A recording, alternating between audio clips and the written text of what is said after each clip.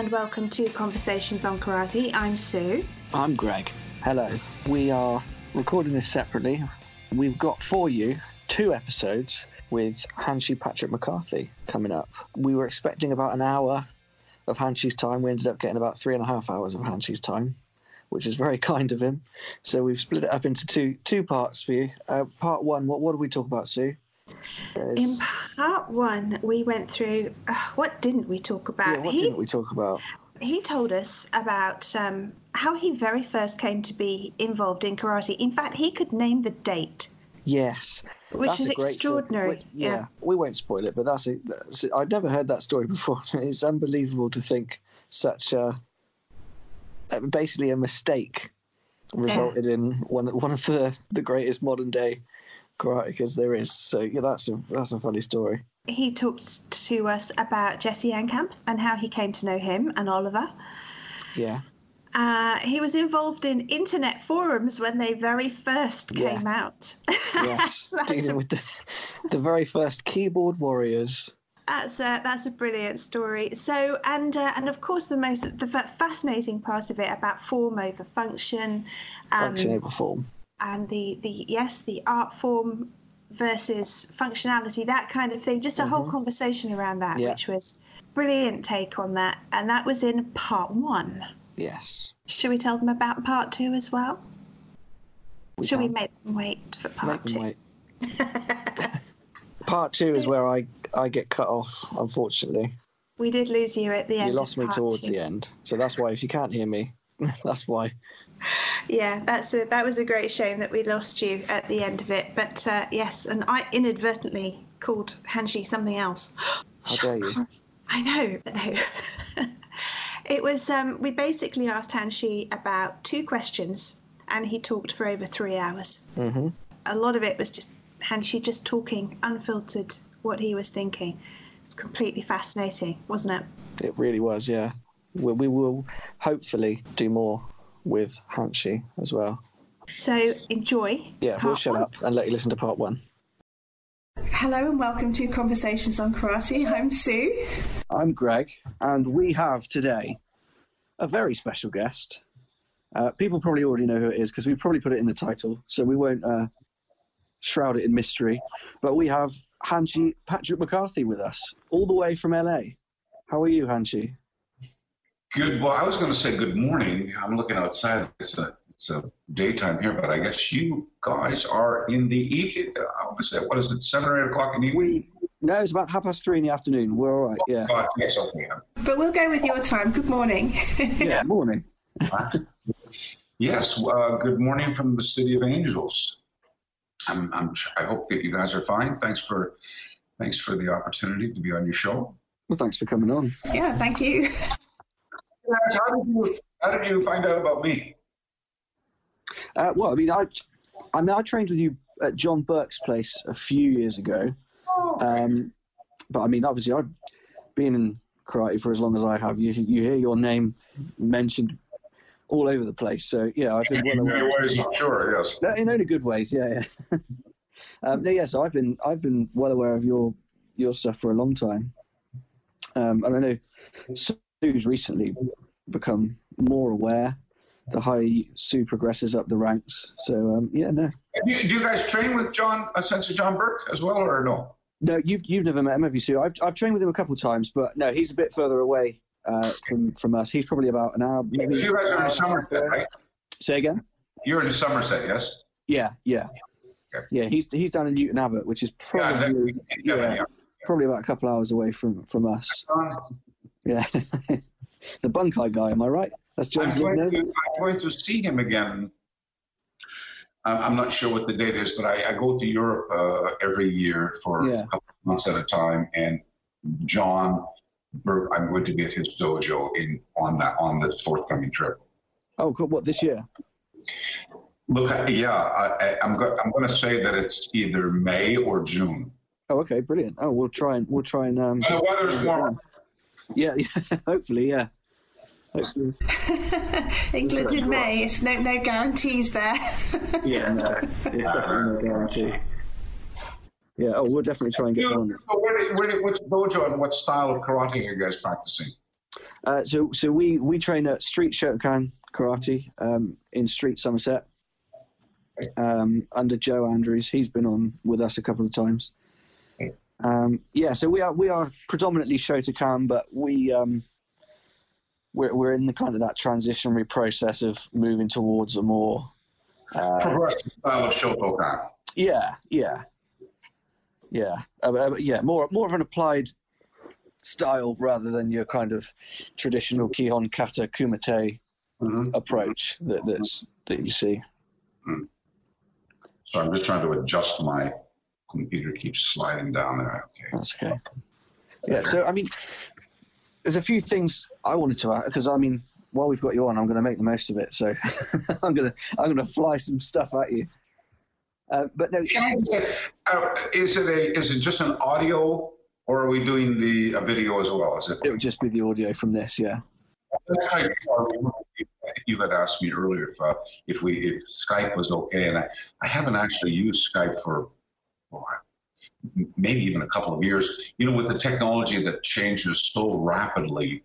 And, you know, interestingly enough, as you know, I've just immigrated from Australia to here. And as you know, my accent is Canadian, but I had a wonderfully fast internet connection in Brisbane, Australia. Fiber optic, I was one of the first streets in our city to get fiber optic. And they hadn't bottled it up yet, hadn't choked it off, you know, to get 20 megabytes or 30 megabits. Yeah. I was getting the full 100 megabit download, and I was thinking, oh, wow, I feel so good. It's so fast. And when I came here to LA, and I'm really right in the very heart of the city here, and in this condominium building I'm living in, they have a fiber optic. And I said, okay, I'll take the fiber optic.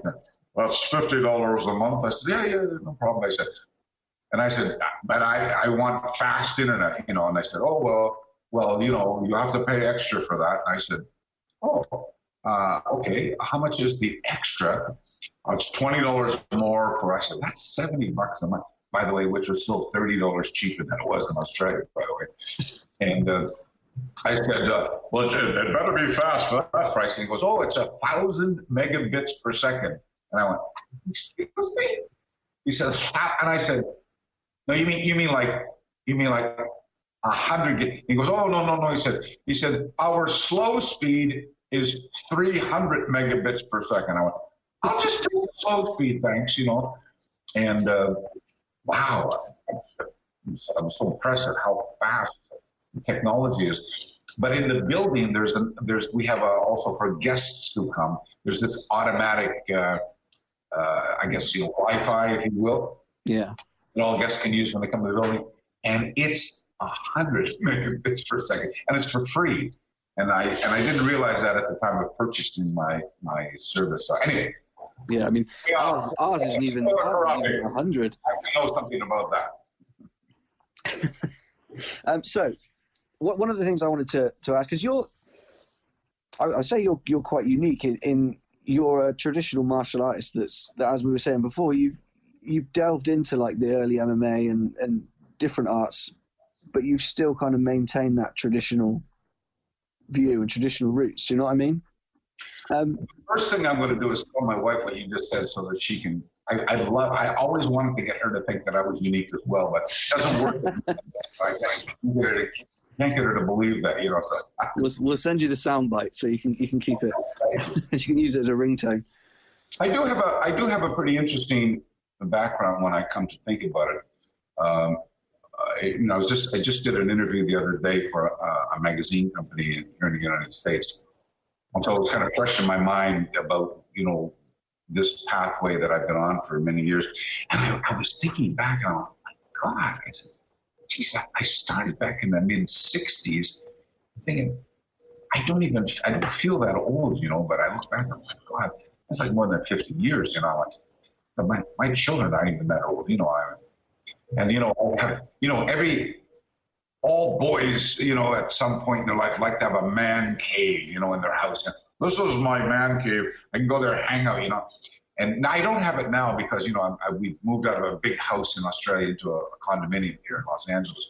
But I used to have my little garage, you know, with all all my magazine covers and photos with all famous people, and I go in there the odd time, I have a nice single malt, a smoke of a cigar or something, lay back and say, yes, I'm really a somebody, you know.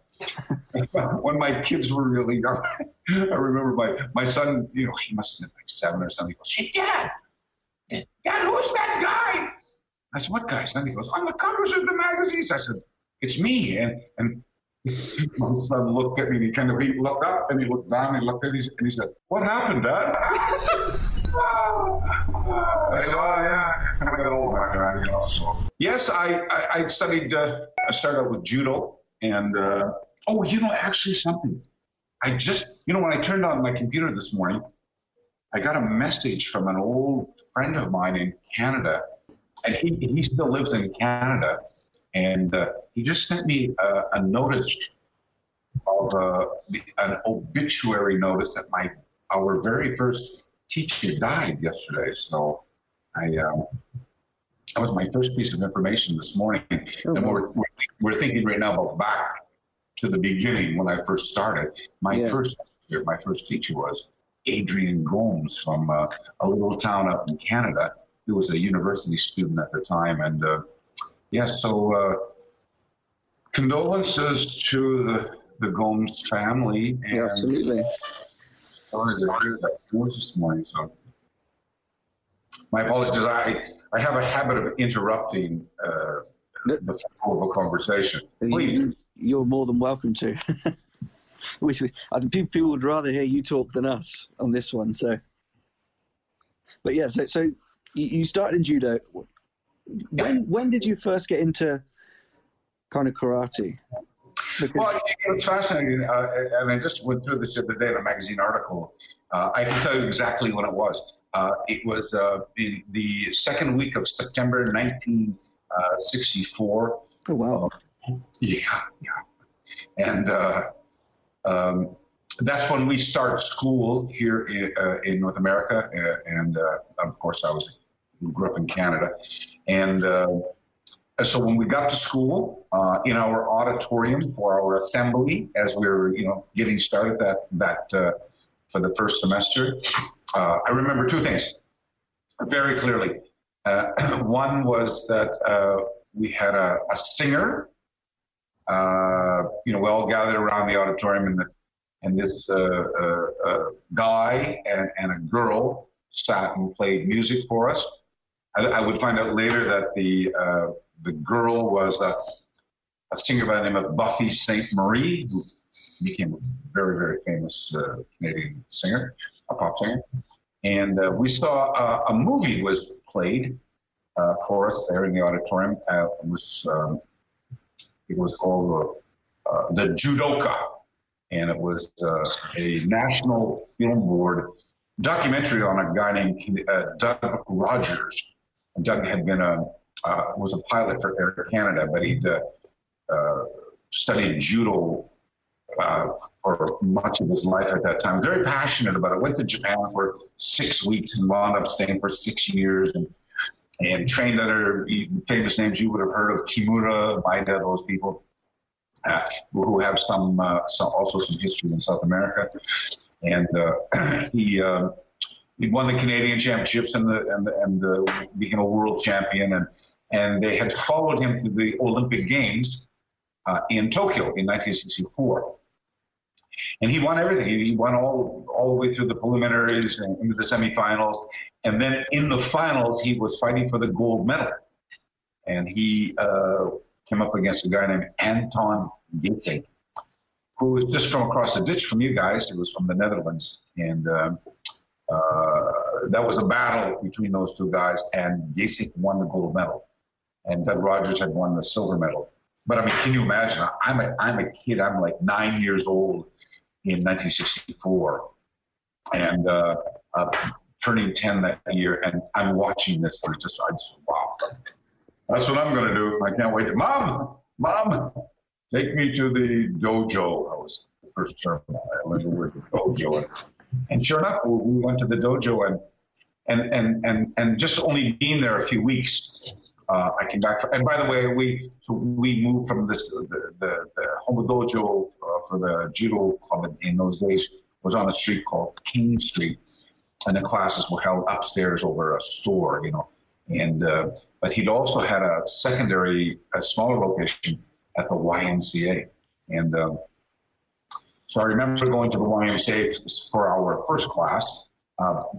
Maybe a few months after I'd started training, and I just showed up at the wrong time.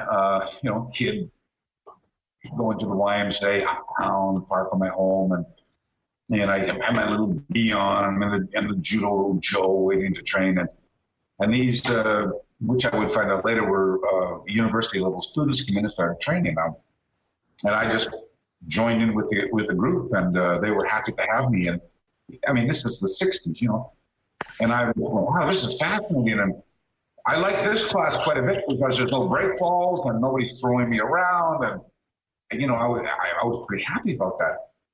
And then just as the class was finishing, I noticed the guys who I normally train with were coming in the door, and I went, oh. And I remember they saying, hey, Pat, what are you doing at the karate class? Are you not taking judo anymore? And that was how I discovered karate, by the way. So, can you imagine if you turned up at the right time? Things might be very, very different. I'll tell you, I did a project many years ago. I did a project about instrumental moments in your life. Where you made a decision or decided not to make a decision, and how that have effect on the future direction of your life and your lifestyle. And I thought, that's a really good question. Who really knows? But look, it's been a fascinating journey. I've never regretted a moment of it. It's been, the joke in my family for many years was, I have a sister who's a professional and two brothers who are professionals, and my mom and dad, and my mom was like, when are you going to get a job, Patrick? I said, well, pretty soon, Mom. I can remember I started teaching in 1973, and I started teaching professionally in 1974. And I remember in 1973 being asked to teach, a gathering, as it were, in those days. And it was at a weekend tournament. And the evening before, on the Friday night, we'd all gathered at the place. And the guy said, oh, yeah, hey, Pat, can you want to show some stuff, And, oh, yeah, sure. Anyway, a bunch of us who were sleeping at the dojo had kind of an open style class. And I remember the guy putting $20 in my pocket. I go, whoa, $20. That's pretty good. Huh?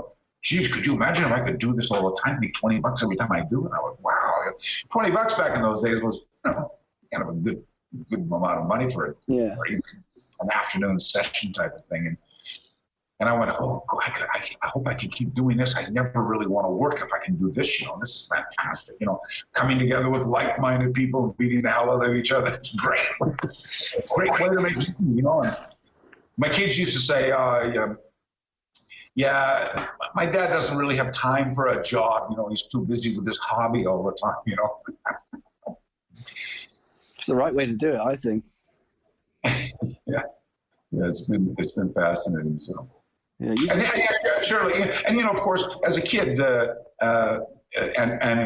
of course, and I grew up when I left my little hometown of St. John, New Brunswick, Rockwood Court, guys. Yeah, I moved out to really a metropolis, Toronto, Ontario, Canada, which I think the combined population of Toronto these days is about 8 million people. So you think I'm coming from a little town of 50,000 people, was a mecca in those days. And I remember I go to the dojo to train. I used to have to take the bus down to Warden Station, and then Warden Station, I could get the subway and take the subway downtown.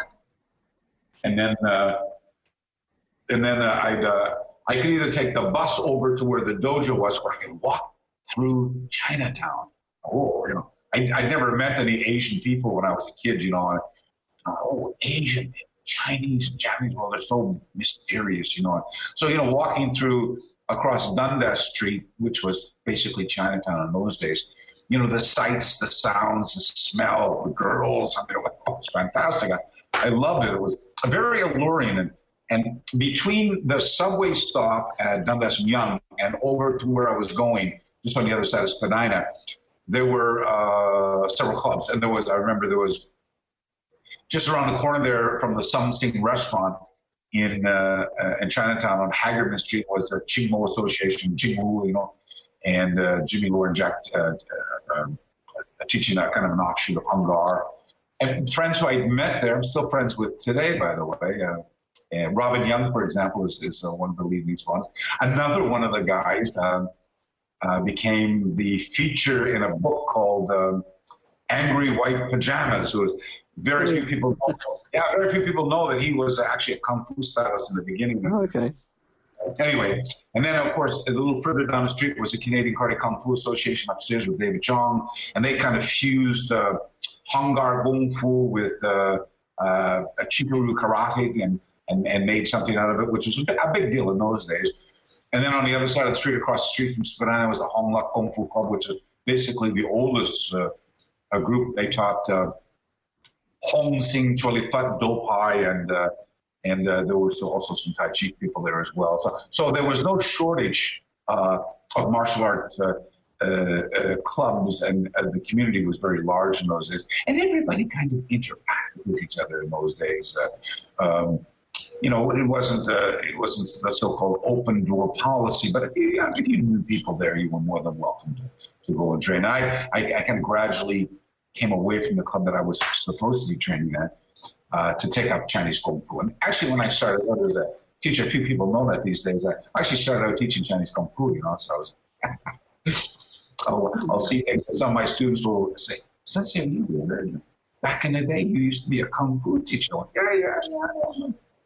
I did that. One of my heroes, by the way, back in the day was a really tiny little guy, not quite 5 feet tall, who was known as the Monkey King in Hong Kong. His name was Chan Sao Zhong, and he practiced a style, very, very unusual style of Kung Fu called Dai Si Tekwar, which means the monkey in the axe style. And we're talking about people passing away. He just passed away a couple of days ago. And being here in Los Angeles is another mecca of martial arts. Everything is here, by the way. Yeah. I went over to a place called the Martial Art History Museum. I actually was over there a few months ago, actually before Christmas, and I met the curator, another martial art master, also a monkey style, named is Michael Matsuda. And, we became like instant friends, and talked all night long about stuff and, the stuff that brings us all together. And I said, oh my God. And he goes, yeah, I said, I didn't know that you were like, monkey style company. He goes, yeah.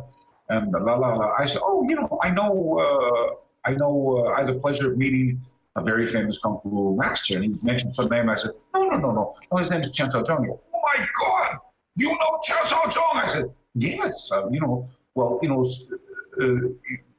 used to take great pride in trying to imitate his movements, and back in the day, he did the movies back in the day and stuff like that. And he was on the covers of all the old, we call it Sun Mohab, the new martial hero magazine from Hong Kong.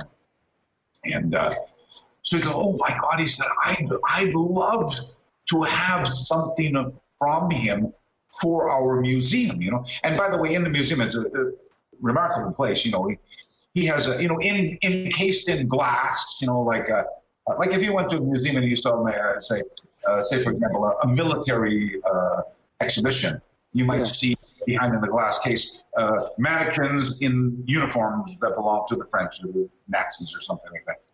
So he has that with some famous martial art people and things like that. Elvis Presley's gi, and I thought, oh yeah, I said, well, actually, I told him. And, I'm not sure if you know, but he immigrated to Canada some years ago. And if you like, I can contact him. And a very dear friend of mine, Ken Lowe, and, we go back more than 40 years ourselves, was the head of the Western Canadian Chinese Kung Fu Association.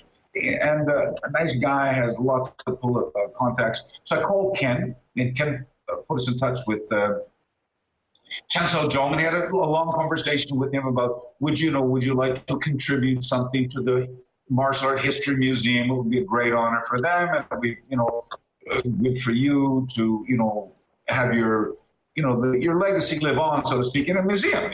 It's a kind of a nice feather in the cap, so to speak. Yeah. He said, yeah. So he sent me down one of his, one of his uniforms and some photographs signed and stuff like that. And I called Michael and I said, look, we got it, and he's over in Burbank, which is the next suburb over. So I said, I'll get over there and I'll drop it off next week or something like that. And then, I have some friends of mine who come into Los Angeles from time to time. And one of them is Grandmaster Chuck Merriman, is a good fruit master in Phoenix, Arizona. He's coming next week. And I thought, if you want to wait till next week, I'll bring it over next week with Master Merriman. He goes, yeah, Master Merriman's in our Hall of Fame. We know him very well, blah, blah, blah. And so I said, okay. So I'm on the at my desk day before yesterday, and I get this email from my friend in Vancouver. He goes, you'll never guess, Chancellor Joe just died. And I'm, oh my God, they're dropping like flies, And he goes, yeah. He said, so I called Michael Madsen and I said, geez, I'm really sorry to tell you, Grandmaster's dead. And he goes, oh my God. He said, do you have the uniform? I said, that's right here. He said, oh my God. He said, that might very well be the last thing he's ever given away. And this guy's a lineage-based practitioner from the same style, although he's not part of that person's group. I said, and he said, guard that uniform with your life, he said. So next week we're going to go over to the Martial Art History Museum, make the presentation. He's going to put it up. So we'll serve to honor him. So anyway, I'm jumping on a horse and going in 7 different directions. No, it's good. You carry on. Edit all this out. So I look like I'm actually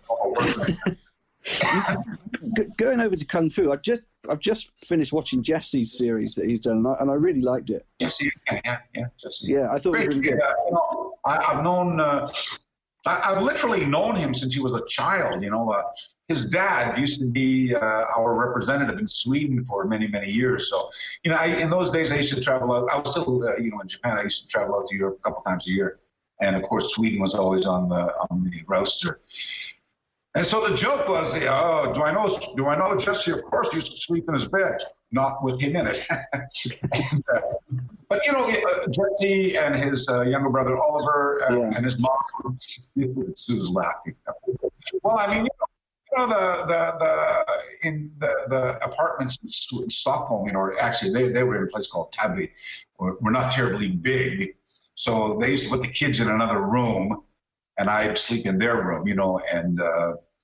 But these kids are super talented kids. I mean, even as children, they were like winning tournaments and playing, music, guitars, and very, very sports minded. And they say that real knowledge comes from experience. Not necessarily academia. And certainly that's the case.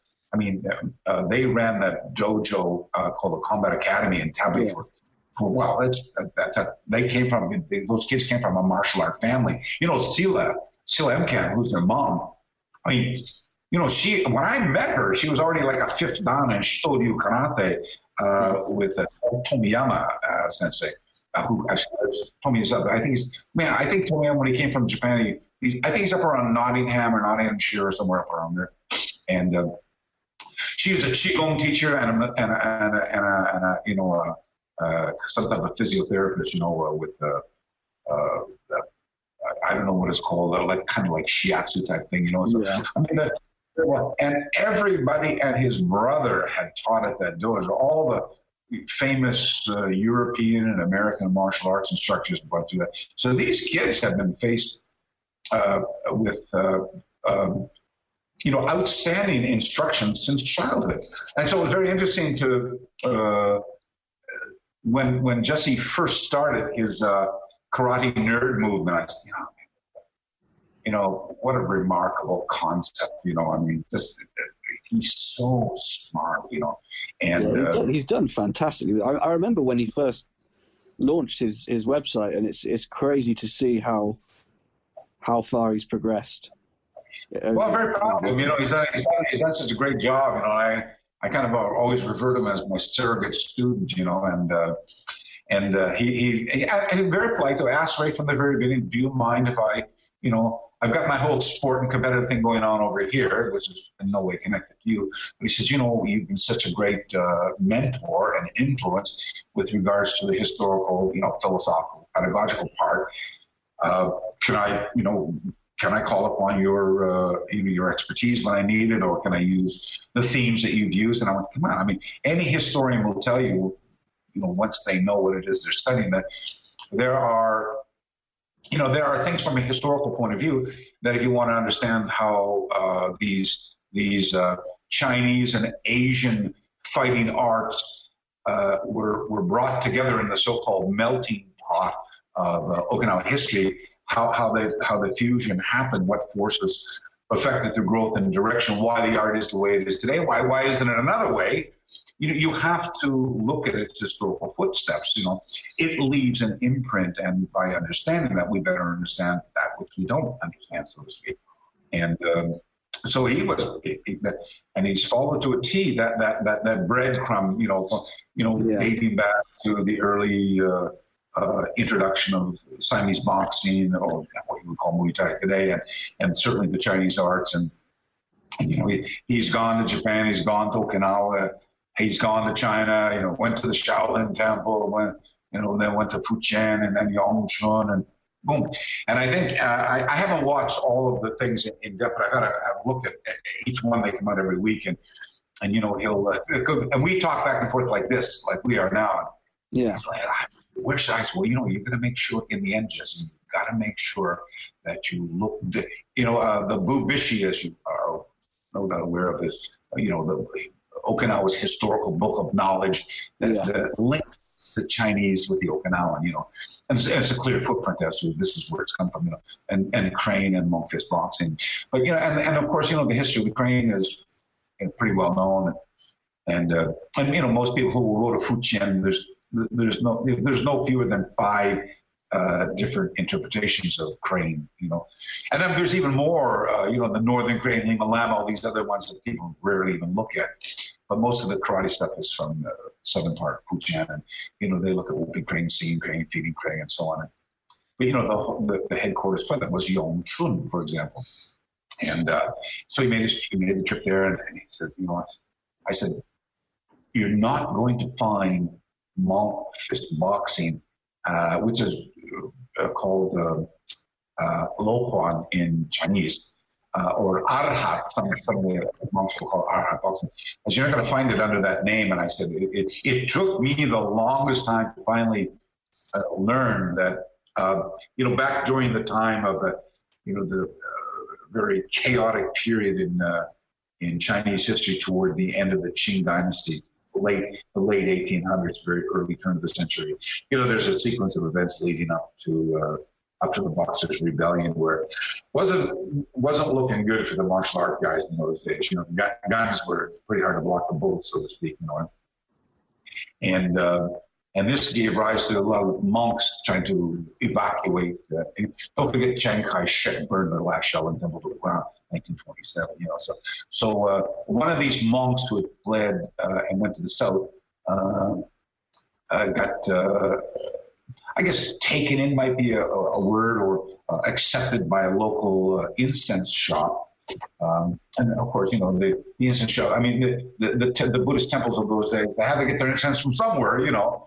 And this was one of the shops that provided and that liaison or connection opened the door for this guy to get, let's call it sanctuary, if you will.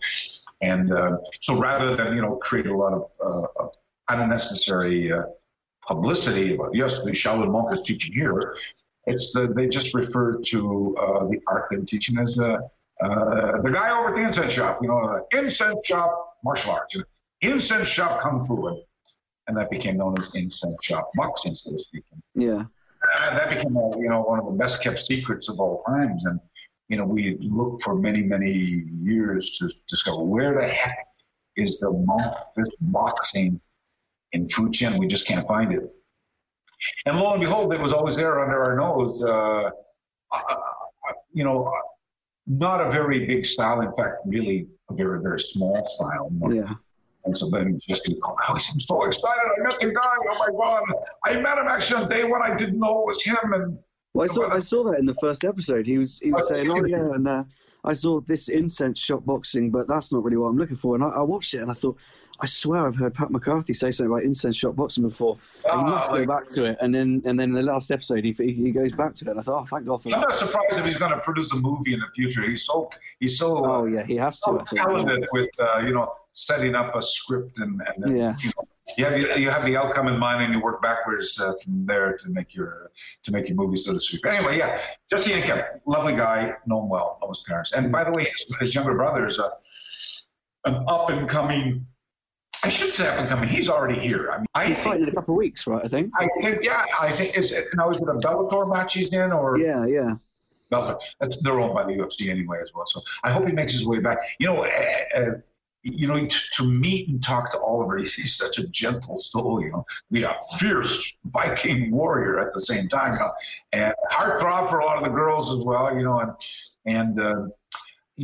sometimes he takes fights on short notice. He had a great career.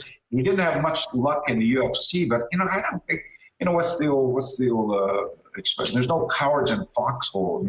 The guy does the work, and he's come up against guys with big records and stuff like that. Yeah. Happily accepts the fights, and so I'm just I'm behind him 100% in his corner. I hope he does well, and I'm most certainly going to be watching that fight coming up. Yeah, for sure. I mean, this might be out after that fight. I think it's something like, is it the 21st of February or something like that? I think. Okay, that sounds all right. Yeah, I'll be watching for sure. Yeah. Going back to when we were talking about Jesse and the incense shop boxing, one of the things we've spoken about on the podcast recently is Seisan, or Hengetsu Kata. Yeah. And I was watching Jesse's episode and I thought that looks like Seisan, and then he goes, yeah, we found a kata called Seisan. So it's a fascinating kata for me because you see it everywhere, and obviously you've included a version of it in Koryuchi Nadi as well. Why do you think it's so? I mean, people don't, at least in Shotokan, people overlook Hengetsu. When I wasn't sure if our conversation would get around to kata or not. I knew it probably would be. I gotta tell you, I have such a different take on kata, and thankfully, it's become a little bit more accepted these days. And the joke in my organization is that, okay, so let me back up a little bit first. Okay, so anyway, I'm living in Japan, and I'm very excited. Martial arts has been my whole life, and I mean, where else? I'm in Japan. I'm the birthplace of the samurais, and this is it. I'm happily living the rest of my life in Japan now. And but mid '80s, I walked away from karate style competition.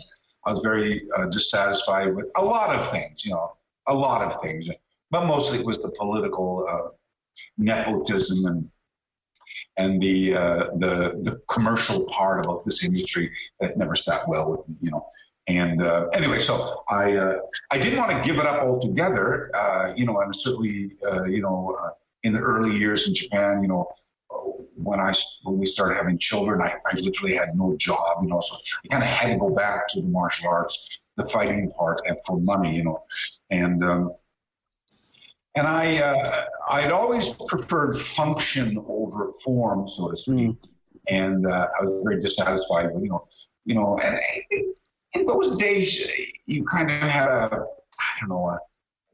built-in, unquestioned moral responsibility to protect the reputations of the masters, And I met a lot of guys, chain smokers and drunks, who, I think this guy's a martial art master. Like, how did that happen? Here's the thing. So when I talk about these guys, I'm not trying to disrespect anybody. No. I'm just, like I was saying, after a while I used to get hit so hard. Oh, who does McCarthy think he is now? He knows everything.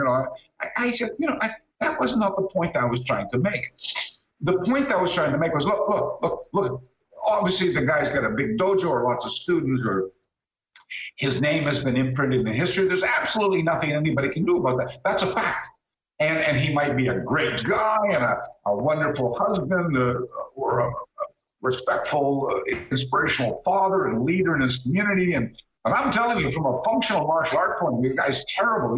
He's incompetent was my point of view. And, I would sit and listen to their, the application of this technique is like this, and it would always be the guy throwing a reverse punch, like Yakuzuki or weights. And I go, it doesn't happen. You got to remember now, this is in the 1980s, okay? Yeah. I'm not talking about last week. I'm talking about this in the 1980s, early 1990s, around there. When I was conducting this type of research, looking outside the box, I was dissatisfied with the status quo. And when I started doing stuff like that, oh man, I was criticized by everybody. When in 1993, I got a job. I was invited to Australia. The very first seminar I ever taught as a, kind of a professional that led me on this pathway right now was Terry O'Neill. Terry O'Neill from National contacted me in 1993, wanted to bring me to teach a seminar in England, which I did. And that's a whole other story. We could just do a movie on that one. It was fantastic. But no, it was Terry O'Neill opened the door for me, And so anyway, I'm just thinking it's the now it's in the 1990s. I get this job offer in Australia. I'm excited to tell my wife, hey, here's a chance to get out of Japan, and we're going to go to Australia, and blah, blah, blah. Anyway, and that's another story. That's a great story. But the interesting part is, so we finally immigrated there in 10th of June, 1995. And, we're very busy getting set up. We're very excited about a new culture, a new lifestyle, and getting our children into schools. And you got to remember, the children grew up in Japan, so Japanese was their first language, So, they were speaking English with a Japanese accent, and then, of course, trying to filter that through the Australian accent. It was just a lot of fun. But then something happened in the following year that's changed everything.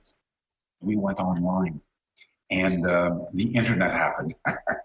I still remember those dial-up computers, the squelch, and sound like an old car trying to get started, Yeah. And there was a group. There was a gentleman from the United States named Howard High. Hi, Howard. And he was the pioneer of a group called Cyber Dojo. And it was kind of a bulletin board style discussion group where back and forth, and you said, I said, I've never done this before. Like, what do you do? Oh yeah, like lots of people from around the world can get together and talk about anything they want. But make sure when you get on that you introduce yourself so everybody knows who you are. And I went, yeah, great. So like with a whole couple of weeks experience in cyberspace, I go and I introduce myself, and I neglected to do the due diligence. Which if I'm invited over to a new list these days, so rather than putting my foot right in my mouth, what I'm very good at, by the way, I'll take the time to read, through a bunch of threads to find out, what's the temperature here, what's going on, who's who, who's regarded as this guy knows what he's talking about, this guy. And they're not questions like, why do you tie your belt this way, and I neglected to do all of that. And I just assumed everybody was like me, very passionate about this and quite experienced and stuff. So I introduced myself in those days, Patrick McCarthy, Kyoshi, Seventh Dan, former champion, translated la la la la la, and like this long list of accolades and stuff like that. I go, okay, I think everybody's going to know who I am now. I can't wait to sit back and answer questions so people really, I'm really dying to, lend some influence to other like-minded people who are going down the same path. Can't wait to do that. Sitting there waiting. And the first thing I get was, who the hell do you think you are? Boy, I go, did I say something wrong? What happened? It was like, these guys were, yeah, the guy's like a green belt, and he's like, my teacher, my teacher is an expert. He's a showdown. He never heard of you before. Boy. And I was, oh, my God. The next 10 posts, I'm apologizing for being me and, all that type of stuff. And the guy contacted me offline. He goes, don't worry, the guy's like an orange belt. Just don't worry about it, okay? And I'm like, but the guy's maybe an orange belt, but he's really passionate about something that he wants to know about. I'm happy to help, type of thing. Anyway, so that one, that became a war over it. It was like a war zone for me, After a while, we found out those were the days, before we knew how to trace an email or read a footer. Yeah. There were guys, I had some detractors over there with like 15 or 20 pseudonyms. They were all, everybody was attacking me at one time. It was really only one guy, so to speak, But the joke that I was going to allude to earlier was that when I was saying, two-person drills and, the only way with which to better understand functionality is to take whatever act of physical violence it is, replicate it in a two-person scenario-driven practice, and use passive resistance so they don't kill each other to find your familiarity. And then you can gradually to exponentially invest it with aggressive resistance, so much so that at the end, it doesn't matter what goes wrong. You've been on every avenue of practice here, so you'll have a response for anything under this. But that's not karate, I was attacked. I thought somebody was giving out prizes for who would attack. No, I mean it. I stole a great quote from the Iron Maiden there in your country. They said they were after me so long that if McCarthy could walk on water, it's just because the bastard can't swim. I was just getting hit by everybody. Now, here's the joke, okay? For those of my friends who've been around as long as I have, those same guys who so vehemently attacked me and criticized me for doing what I just, what I do, what I've introduced, are now being congratulated for teaching the same thing. It's funny how all roads kind of burn together. These two-person drills were joked enough. There's no throws in karate, for God's sakes. Well, and now all of a sudden, look at them. They're all doing, this. And when you, and I don't know why. Some of those guys are still around. They're still active. McCarthy doesn't know what he's talking about. McCarthy invented karate. That's what he knows everything. And the nice part about the internet is things are time-coded. Back in, I always invite my detractors. Look, okay, just because you don't agree with me, that's fine. I respect anybody's opinion, even if it's not the same as mine. Everybody's got a right to say what they want. It's not my business. But I said, for me, and my background, it's clearly evident that type of training is dysfunctional. And I'm not saying that, a lot of these masters that I met were not, like I say, nice guys. I just used to have to preface it after a while. Hi, Patrick McCarthy here. Before I get started, let me say these are really not so much my own thoughts as they are a long list of other cultural anthropologists. Let's start with Ruth Benedict, Joseph Campbell, Edwin Reischauer, Eugene Herrigel. I just make the list go down. And I say, look, I'm going to talk about Japanese culture. For those of you who don't know me, you might think I'm bashing the Japanese, but I'm not. I'm just telling you, I'm synthesizing the work of dozens of other cultural anthropologists to better understand that which brings us together. Because here's what happens in modern times: is people stumble over contemporary assumptions, assuming that this is the way it is today, that's the way it was then. And that's not the way it was then. In fact, for the folks who don't get wrapped up in better understanding the historical, philosophical, and tactical evolution and culture from which this tradition comes, they can't understand. If they see something today, they say that's always the way it's been. And maybe from a principle point of view, the mechanics and the principles that support the transfer of kinetic energy, they never change. They're always going to be the same. That it wasn't well understood by those people who came up in a conformist-based culture. They're just passing along stuff that they learned without ever testing its veracity. So I would say I would open a lecture maybe with something like this. Look at And I learned this from Don Dreger, by the way. I used to be part of this group back in the 70s, and I learned this, that, the Budo, of which karate is a part, is a microcosm of the culture from which it comes. It's a miniature representation of the people, the customs, the rituals, the language, and so on. So, it's entirely possible to learn. The more you learn about the art, the more you learn about the culture. The more you learn about the culture, the more you learn about the art. And you can become as much a product of the art as the art becomes a product of you, depending on which path you go down. That's a fascinating thing. So anyway, just jump ahead now 20 years.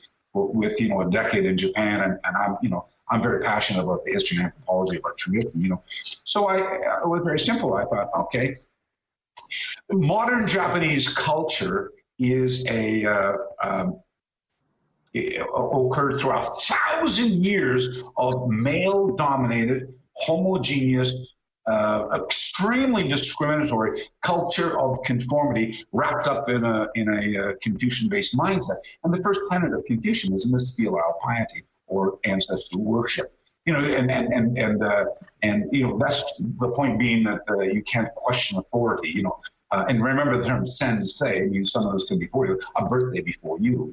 And so if you're a junior and he's a senior, you can't really question that person because who are you to do that inside a conformist-based culture? Yeah. And one would think, but I'm not doing that. I'm going to do something else. Something. That's someone from the West talking about something from the East. And, never the twain shall meet type of thing. You can't do that in conformist-based culture. And there's somebody say, well, I wouldn't do it. And you say, there's a mechanism that's affixed to this tradition in Japan that prevents you from doing that. Oh, what's that? Oh, thanks for asking. It's called the senpai kohai system, the senior and the junior, through imitative behavior and the trickle-down effect. There's this mindset that's perpetuating, and unless you know how to work around that or work within it, Japanese culture will not allow you. I just imagine somebody walking up in Japan. So you guys are JK or Shotokan, right?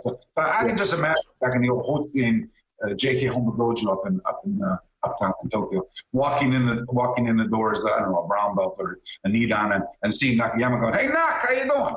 Hey, why are you doing that?" You'd never made it out of the type of thing, Yeah. And so today, our world is so different, where a trend perhaps initiated by Bruce Lee, where looking outside your tradition to find something functional until you find what works best for you. As I said, inside one against one, empty-handed self-defense, because I'm not going to talk about weapons. I don't want to talk about the melee, gang fighting and stuff like that. Instructors will tell you, you're going to get the shit beaten out of you or killed. I mean, that's as simple as that. Yeah. And I just, I've taught everywhere. I work with military, law enforcement, correction facilities, bodyguards, all that type of stuff. One of my senior students is, for example, is Avi Narvia. And Avi, one of the most famous anti-terrorist trainers in the world, And I just talked to him yesterday, for example, and we're still in very, very tight contact. And, I work for him in Israel with the Shabak, Imam, Mossad, all those guys. I mean, I know what time it is. And I see footage all the time of, just some guy, he's a SWAT style or Armisti Mak. No, he's just a guy pissed off with a big butcher knife in his hand. And he's just running at, with the proverbial ice pick style attack. And guess what he's doing? He's killing everybody, until he gets shot. Or, I mean, look at the incidents you had on the bridge there in London. Yeah. They're the same thing. I mean, and the internet is filled with it. And nothingtoxic.com, nothing. Children don't go there. I mean, it's terrible, the things. And I'm thinking, how is a high block or some type? Here's a fascinating 2-person drill we do, and I'm gonna tell you, the type of night. And Remy Praces was my stick instructor. I dated a girl from Silat back when I was literally as a young man. I mean, I was very passionate about all kinds of different styles, and I explored the value of them. I think they're great, but it wasn't until I started bouncing is a bad word, security. I was a security specialist. We'll stick with bouncing. Is this? Bouncing some of these water holes back in Toronto, but you know, the Nobule Hotel, the Pump, the Running Dump, and all these places.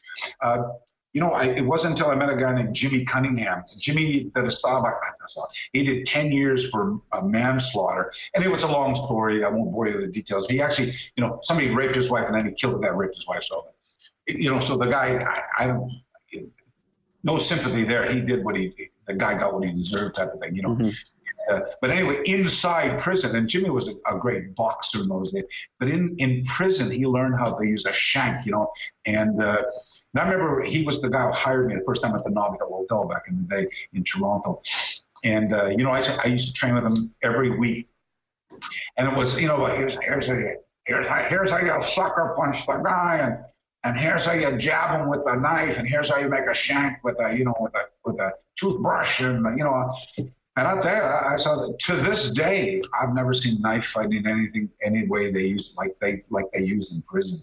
And anyway, so you know, from an early age, I was very passionate about what is functional and what is dysfunctional. So just going back to make the point here, and I'm famous for jumping all over, but I will make the points of these, is when I met these guys in the conformist-based culture who were, you know, representing generations of this style or that style, it was always against a compliant, pliable guy throwing a reverse punch. Yeah. You know, the block was thrown, and then 50 things were done. And some of these guys were very athletic. So you saw some. You know, you were so caught up in the wow, look at that kick. You know, come on, the average guy, the karate nerd, you can't do anything like that. They just go, my God, did you see how? You know, and they're so caught up in the awe of his physical prowess, they're missing the heavenly glory. You know, the kid.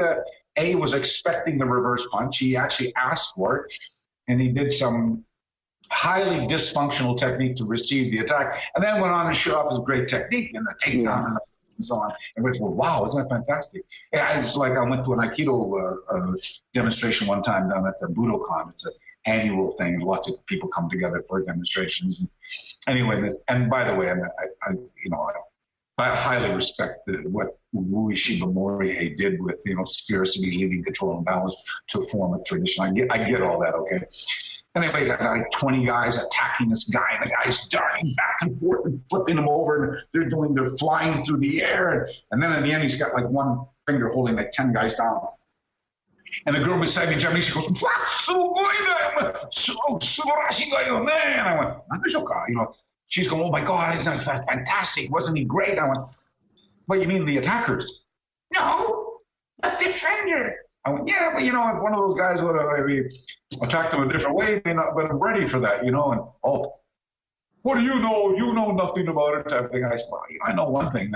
I know that inside physical violence, the only thing that you can be predictable is that it's going to be terribly brutal and very violent.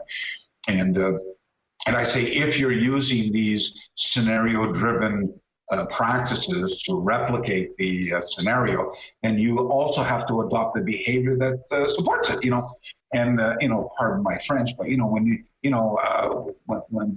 there's an attack going on, let's say with a woman, for example, the guy's not going, excuse me, may I rape you? You know, I mean, it's violently brutal in many cases.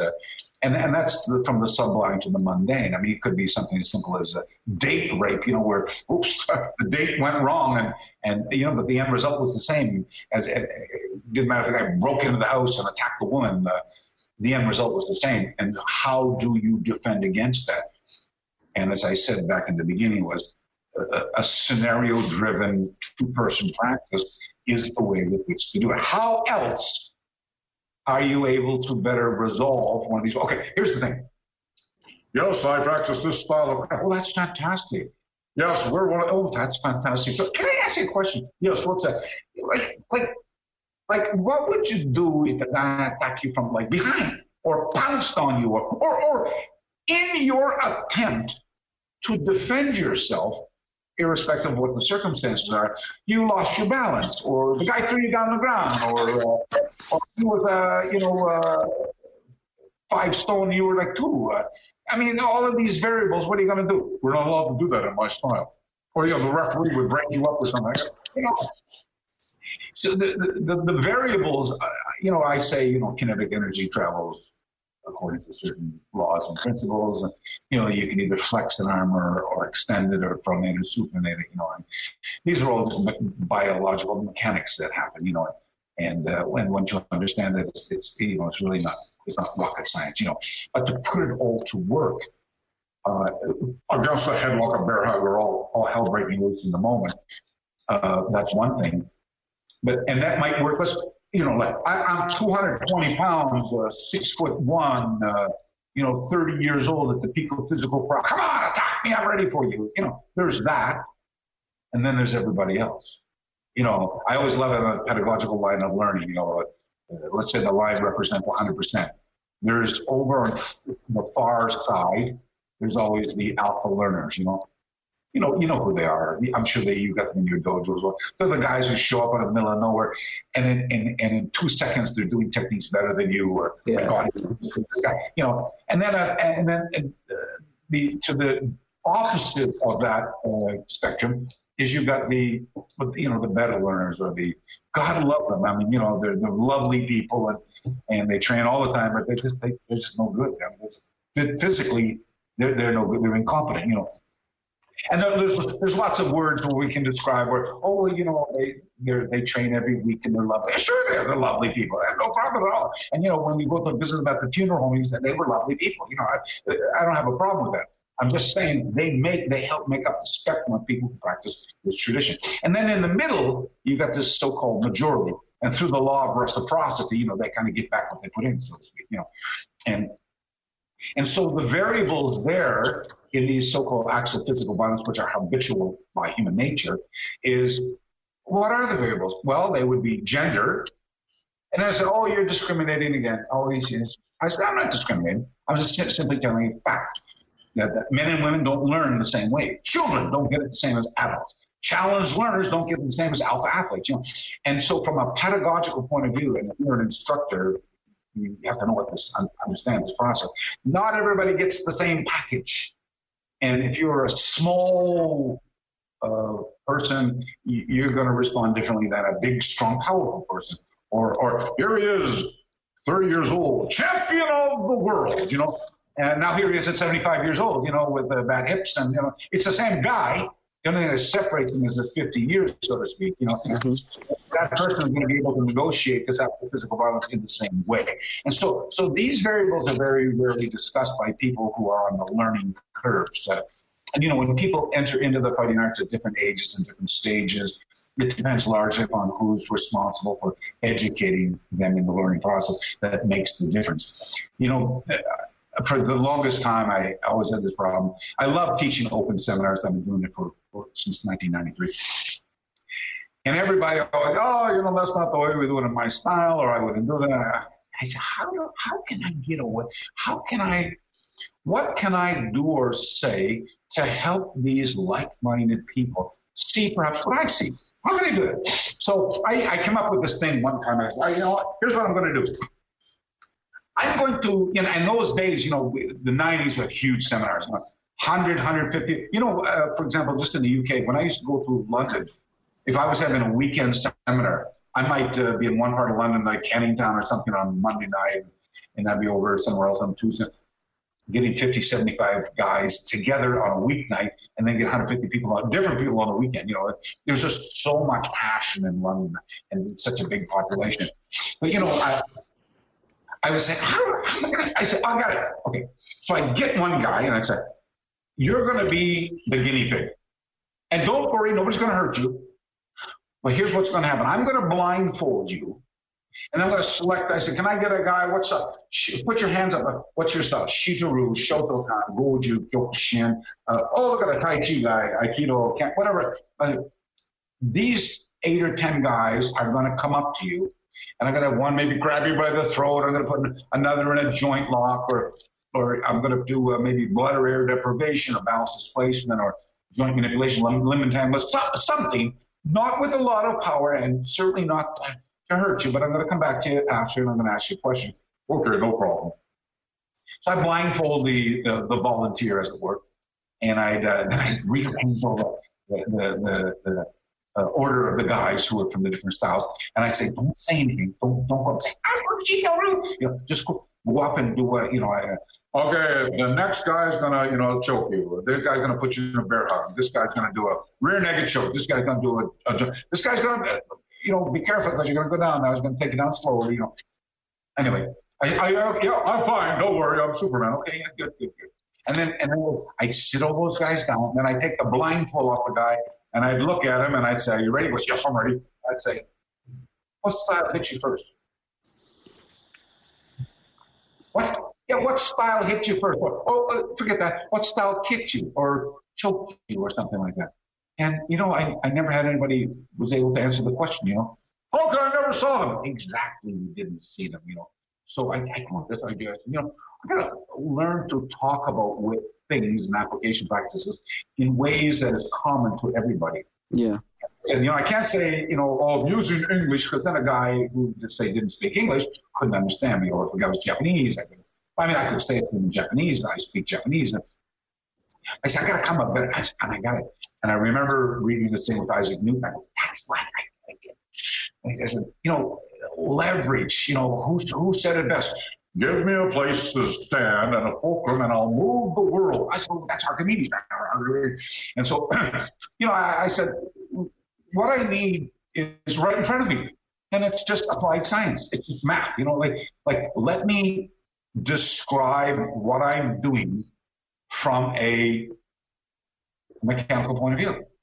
Let me describe, because everything that you can do in empty-handed self-defense, and I'm not talking about, hey, you're looking at my girlfriend, I'm going to slap your face. Yo, come on, try it. That's a battle of, that's two live wires meeting each other in an alpha male confrontational mutual confrontation. I'm not talking about that. I'm talking about you got a bag of groceries in your hand, you get into your car, or you're putting in the boot of your car, and you get attacked from behind. Now that's not mutual. I have to defend myself. Because in the argument, there is a choice, and you don't have to do that, by the way. And if you're gonna enter into this type of thing, you better hope then that you've done the math. Because there's going to be a lot of brutality. Somebody's going to get hurt. It could be you. So if you haven't trained that way, keep your nose out of those type of things. The other one is if somebody pounces on you or you go to the ground, you got to be able to defend yourself. And I always used to laugh at the guys. We don't do that in my style. I said, well, a chain is only as strong as its weakest link. Yeah. And if ground fighting or stand up or clinch or whatever it happens to be is your weakest part, the bad guys are going to use that as their tactical advantage to take you out. That's as simple as that. Mm-hmm. And so by virtue of acts of physical violence, which are habitual in nature to the human being, everything's possible. And so when I put this theory together back in the 80s, I was working with guys who were not traditional martial artists in the sense of the word. Yeah. They were, as I said, stand-up fighters who wrestled, or wrestlers who learned how to stand up fight. But at the same token, I thought, I'm very passionate about swordsmanship as well. I was very lucky as a kid in Japan. Almost within the first couple of years, I met a guy who would become my teacher for many, many years. His name was Sugino Yoshio, and he was a teacher of Katori Shinto Ryu.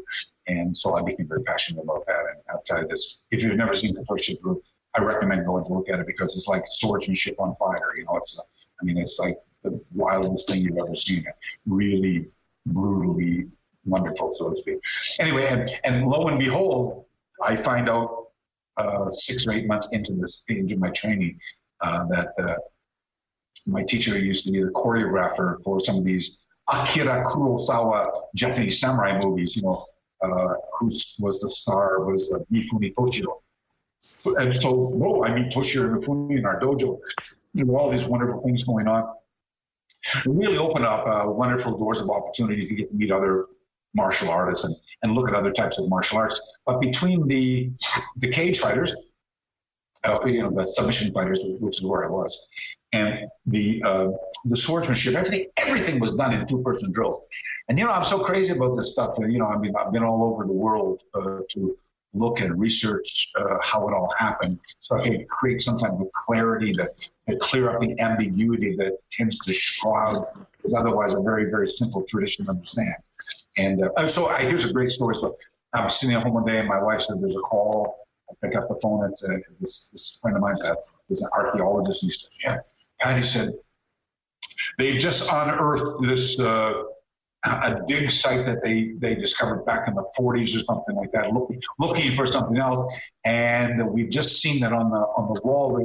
There's chiseled into this wall of this temple tomb is this ancient fighting art." Oh, boom! I'm on a flight to Cairo. I'm down the river, the Nile River, on a boat. I'm on a camel ride over to this little town called El Minia, and boom, there it is, the Beni Hassan temple tombs, 5,000. This is like 3,000 years before the birth of Christ, for God's sake, And I look and I go, wow. I mean, everything you can imagine: joint lock, push point, takedowns, triangulation, throws, grappling, everything that you can imagine inside physical brutality without weapons is depicted on this wall. That's 5,000 years old. That looks like it's brand new. Kept underground, protected from the elements and so on. And that was kind of like the last straw for me. And, of course, being passionate about swordsmanship and loving function, and then being swept up by the Kotori Shinto-ryu Kool-Aid, I started, and I love Western swordsmanship as well. So I started applying these things I was doing in Western swords. And, I was very passionate about, the historical elements surrounding even Western fighting arts. And I read everybody, Hans Telhofer's, Arthur de Mancia, all of these works from the Renaissance. And forget the swordsmanship part. I mean, just the empty-handed stuff there. And I used to get my students back in those days, and I was attending the martial art university in Japan as well for the spring. I guess you would call them a gashiku. We call them a gathering. It was like a Budo week where we invite all the foreign martial artists living in Japan to go to the martial art university to sit down and take, do studies, and then physical curriculums, a little karate. It was all coming together, and I'm thinking, what a wonderful opportunity it is here to cross-reference, cross-train, explore the value of what's going on in other stuff. So I used to get my students to take some of these old books. Hans Telhofer is the greatest one because he was licensed to do the artwork for all these fighting arts back in the the Renaissance. And I get Kano Jigoro's books from the late 1895, Complete Jiu-Jitsu, and Irving and Wei Nishi, people who had written these books at the turn of the century. And I would get my students to photocopy the pages and then white out the attacker so that only the defender was left, and then white out the defender on another page so only the attacker was left. And I'd have them try to catalog what the attacker was doing and what the defender was doing. And I have asked them to study that and cross-compare it with the wrestlers of 300 years ago, with the Shaolin Temple guys, with the Jiu-Jitsu guys. And then, of course, we saw the same thing on the Beni Hassan Temple tombs. Something? I don't care that it came from the Shaolin Temple anymore. It's a human being issue. And it doesn't matter if that was 500 years ago in the Shaolin Temple or yesterday in Canning Town. The human body works a certain way. And that was the last part of me saying I needed to find out what Japanese master handed this down. I didn't care anymore. But it was a wonderful journey down the historical evolution of the fighting arts, because you come into contact with so many different elements of how it's done, how it's not done. And, there's this great, the Chinese have this great, they call it the Chinese whispers. I whisper you this, you whisper it to another person, and by the time it gets to the 10th guy, it's like something different. And often I saw on the internet here a couple of years ago, somebody had a cool thing where they lined up 10 guys and they were holding back to each other. So only the guy who was coordinated knew what was going to go on. And he said, do this, do this, and do that, do this. And then he taps the guy on the shoulder, the other guy turns around, and he teaches it to this guy. And then he taps the other guy on the shoulder, he teaches it to another. And each time it's taught to another guy, the guy can't remember everything or he forgot. added something, or whatever is this person, he adds that to that. And by the time it gets to the 10th birthday, it's almost completely different, And so, you take that type of thing on board when you're doing this historical exploration, trying to work backwards in the logical and in a lineage to find out an original source from which it came. It's mind-boggling. It's very difficult, and there are so many variables that you never see, because everybody has a. I taught a seminar in Goju for a Goju group not so long ago. Oh, no, we don't do Seipai that way. We do it the other way. And I said, well, it's funny. I said, who, if anybody, would know how to do Seipai correctly? Miyagi Chojun, the pioneer of Goju, he would know. I said, okay, well, it's funny that you mentioned it, because in my early years in Okinawa, I went to visit, Yagi Meitoko, Miyazato Eiichi, and all the guys who were students of Miyagi Chojun. And, over at the Meibukan, I was taught to do it this way. And by the time I got to, say, the Judokan, oh, no, it's not that way. And I would say, yeah, but I learned it from a guy who said he got it from Miyagi Chojun exactly this way. Yeah.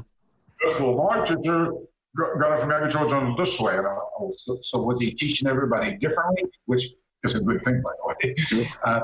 Or are you breaking the carbon copy? No, it should be done. And you guys are showing more. I mean, the historical evolution. So again, it was like, no.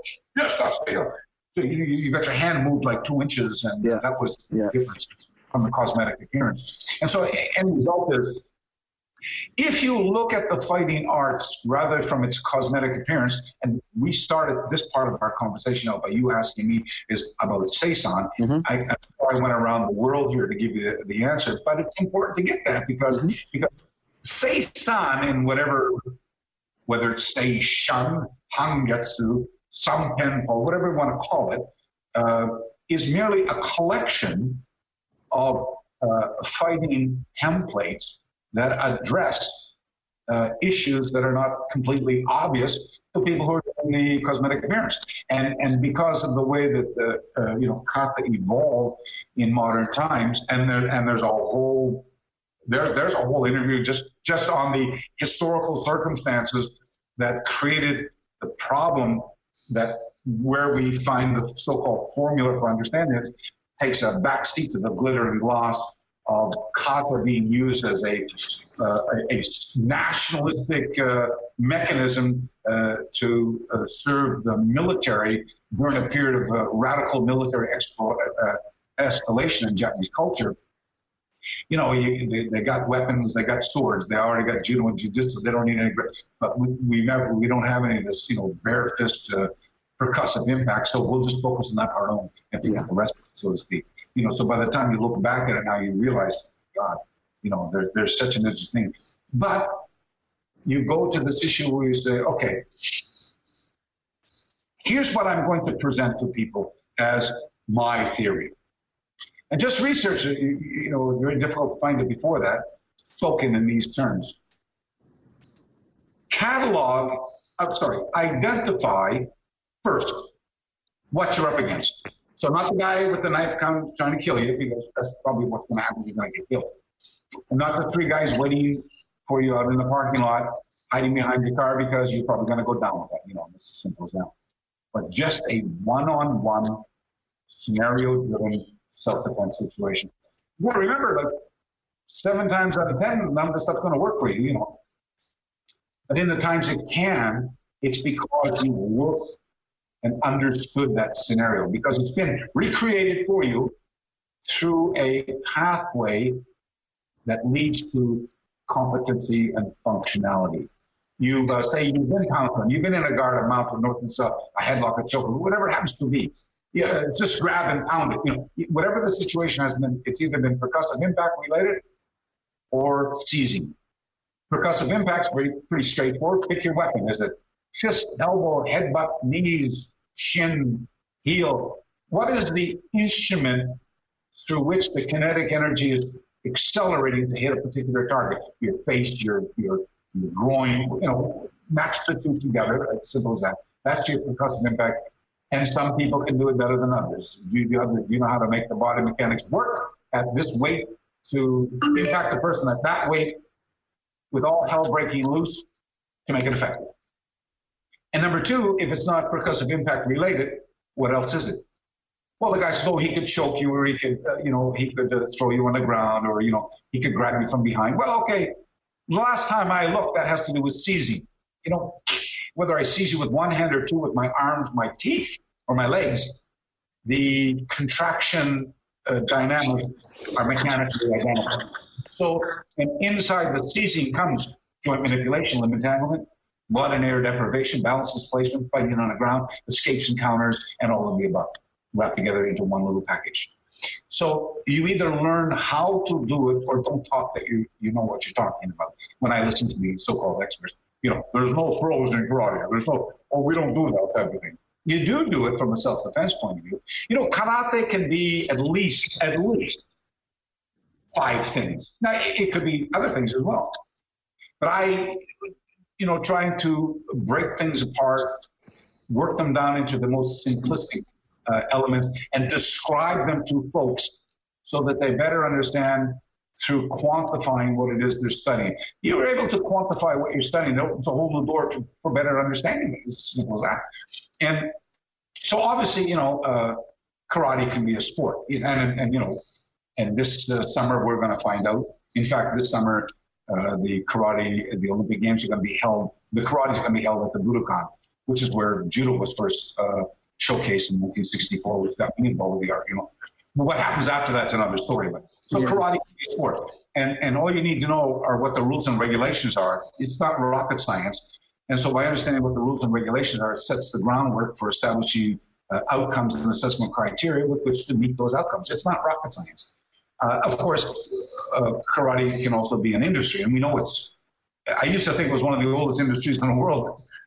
A friend of mine who works in the entertainment industry reminded me of another industry that might be even older than that. Certainly karate can be a form of physical fitness. Susan smile. I'm not even going to go there with it. It can be a form of, don't look at me for the physical fitness part, but I mean, it certainly can be a form of anaerobic, not aerobic, but anaerobic training. All of its wonders. As I say, so you got a sport, you got an industry, you've got then there's the what we call the so-called lifestyle. I studied the fighting arts as a lifestyle. That's great, the so-called pathway, and depending on how far down you get, at one point or another, you're going to ultimately learn that the destination's not the goal, it's the journey. So you enjoy the journey of life, so to speak. Those things, from my point of view, are what we refer to as byproducts. The sport is a byproduct of the art. Mm-hmm. The lifestyle is a byproduct. The fitness is a byproduct. The industry is a byproduct. There's only one source of origin that cradles what brings us together, and that's self-protection. That's the only one thing. That's the one thing that we have common everywhere in the world with the fighting arts is self-protection. So if someone's going to speak about this tradition as an authority or an authoritative quantifying what brings us together, I hope the hell they know what they're talking about. Because I listen to a lot of people and they don't know what they're talking about. Or they know a little bit about a larger whole. Because they can't, it's kind of like Plato's cave allegory. The guys live in a cave, they never really get outside it before, so they can't really see what's really going on. They can only see what's going on in their little part of the world. Yeah. And there are no rules, there are no regulations, and it's not just enough to handle it in passive resistance. You've got to be able to handle when all hell breaks loose. So how then do you create a mechanism through which to come into contact with this, learn it on a pathway that provides you safety? You're not going to get killed or harmed. That way you're not going to go back to the dojo again, and that inspires you to continue the learning curve. And so I came up with this idea. I said, let's do this two-person scenario-driven thing. Let's call it the habitual acts of physical violence because, it doesn't matter, as I said, what part of the world you come from and what era that you're living in. If a person wraps their arm from behind around your throat, by virtue of the physiology of the blood and the air and how it functions in your body, I'm going to deprive you of oxygen. And if I do it, say, with my forearm from behind across your larynx, it's going to cause a lot of pain as you're going to sleep. Or if I do a blood deprivation, where I got a bicep on one carotid artery, my forearm on the other, it's not going to be necessarily as painful, but you're still going to go to sleep. So you either know how to escape from it when it's under a situation full aggressive resistance, or you don't. And the end result is you don't, you know what's going to happen. And so how then, and I'm just using, say, the rear naked choke as one example of a larger whole, you can make the deduction based on the abstract yourself to follow the pathway, to join the breadcrumbs together. And so I say this, two-person driven scenario, you use passive resistance to learn. For the same reason, I sometimes when I'm teaching, I'll say, are there any parents here? And I get, a show of hands. I say, when your children were young, they at one point or another, they want to learn how to ride a bike. So, did you go get them like a mountain bike, throw them on and shoot downhill right away? Or did you, you get a little bicycle, a little tricycle with a little rear, little training wheels, you got a helmet and an elbow pads, and you use very empowering dialogue with your, oh, Judy, you're doing so well. I don't like how Mom, you're doing, and you gradually help your child because you don't want them to be harmed and you want them to have a wonderful experience and to be competent cyclists, really, And so I say, let's employ the same thing with physical. Yeah, but it's physical violence. Yeah, yeah, okay. You can't just throw somebody to the dojo and whack them in the head and say, there you go, that's how it works. Let's you're not going to do much to cultivate students or empower people with that type of mentality. We're the best. You got to have from a pedagogical point of view, you got to, and like I said, a girl won't get the same as a guy. A child doesn't get the same as an old person, and so on. So not everybody gets the same process, but everybody gets the same habitual acts of physical violence and ultimately the same aggressive resistance to test the veracity of their function. It's as simple as that.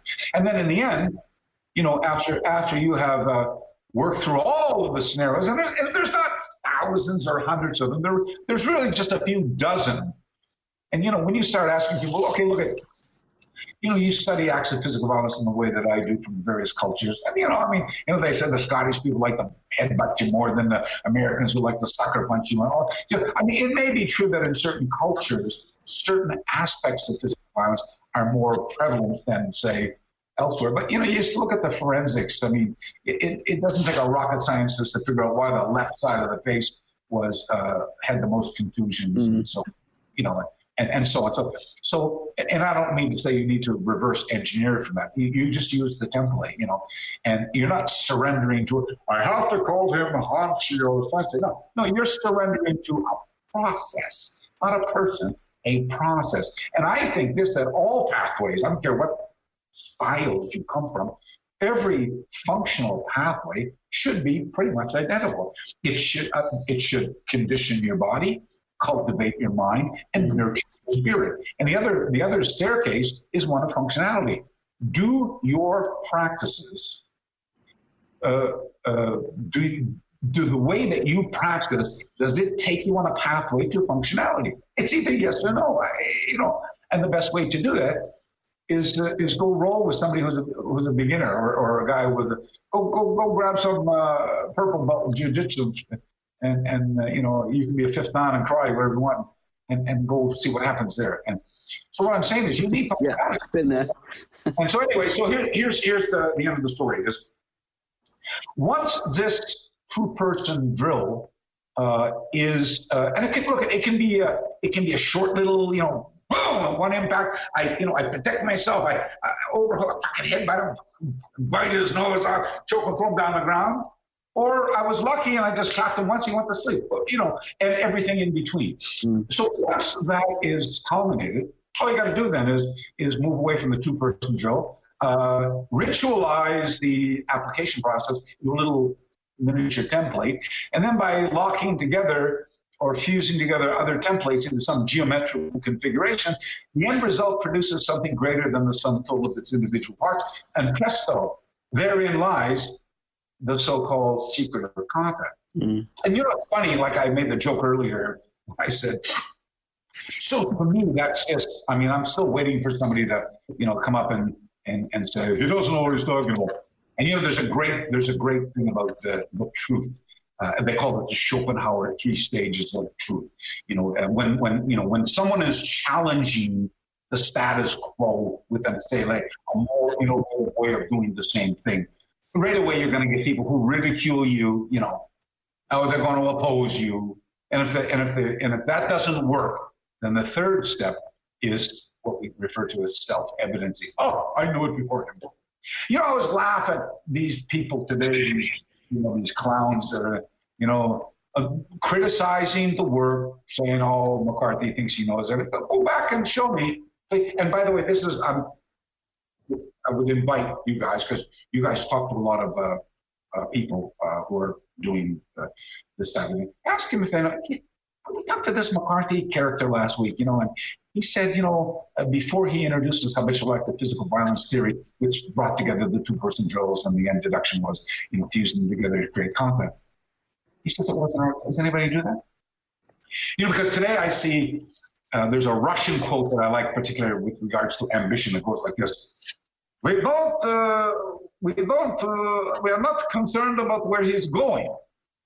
It's his past that keeps on changing. And some, there's 3 things that people go around a lot for to create, authoritative positioning, and one, and it's just to get, a position that identifies them as an authority. And one is rank, and the other one is lineage, and the other one is time in grade. Mm-hmm. So I'm a 10th Dan. I studied with God, and I've been training since before the flood. Oh my God, well, you can't beat that. He's the highest rank. He's been training forever, and God says, God saved him, and Jesus showed him the way. So, and the funny part about it, all 3 of the things have got nothing to do with functionality at all. Yeah. Yeah. So, you could be the student of the best guy in the world, trained forever, and they give you an outlandish rank, and you probably couldn't beat away a wet paper bag, And so the only thing that really does matter from a functional point of view and self-defense oriented is what I'm talking about, is a pathway that leads to functionality. That's as simple as that. And then so basically, understand what I just said can be perceived as a great threat to the insecurities of someone whose entire being rests upon this wage, rank, and time and grade stuff. You know what I mean? Mm-hmm. So what I'm just saying, it doesn't matter who you study with. It doesn't matter how long you study for, give or take. You're not going to become an expert in 3 hours. And, that process, that's why I say all pathways lead to the same thing. The Chinese expression, many pathways lead up the mountain, only one moon to be seen by those who achieve its summit. The fascinating part about functionality is you either know how to do it or you don't. And the instructors who believe that, one style suits all, or one method, our children's class is at 4:00, and they get the same thing as the adult class at 7:00, and the alpha athlete competitive class at 9:00. That doesn't work. That just doesn't work that way. Yeah. And so you can imagine that talking the way I do, and knowing a little bit more about this than some other folks, why I would be the target that guys who can't think out of the box like to attack. Oh, McCarthy always thinks. No, I work with so many different groups. I just love. There's nothing that inspires me more than hanging out with a bunch of people who are very passionate about this stuff. And the so-called learning curves. I'm doing this for more than 50 years, and it's funny when I go teach seminars. I'm in Germany. This is quite a few years ago. I'm in Germany, and it's a big seminar. I'm down in Munich, and mostly. And by the way, when I started out, it was mostly with Shotokan groups. So I kind of leaned toward the groups and the Shotokan guys. And anyway, I'm there, and there's there's a bunch of these guys with green crests on it. And I finished we break, say 10 o'clock in the morning for tea and toilet break and so on. And I come back and I notice these guys with the green patches are gone. And I say to my my host sponsor, what happened to the guys in the Oh, they left. And I went, why did they leave? He goes, very disappointed. And I went, disappointed? Why would they be disappointed? Yeah, they said they didn't want to go to a seminar for judo. They only want to go to karate. And I went, what do you mean? And he goes, so the first two techniques I did in the morning, two-person drill, engagement, protection, overhook, turn, and boom. And it's a technique out of Henyonan, where, it's Ippon Seoi, you throw the guy out, and then you choke him from behind, right? And he goes, that's judo. He said he was very pissed off, wanted his money back home.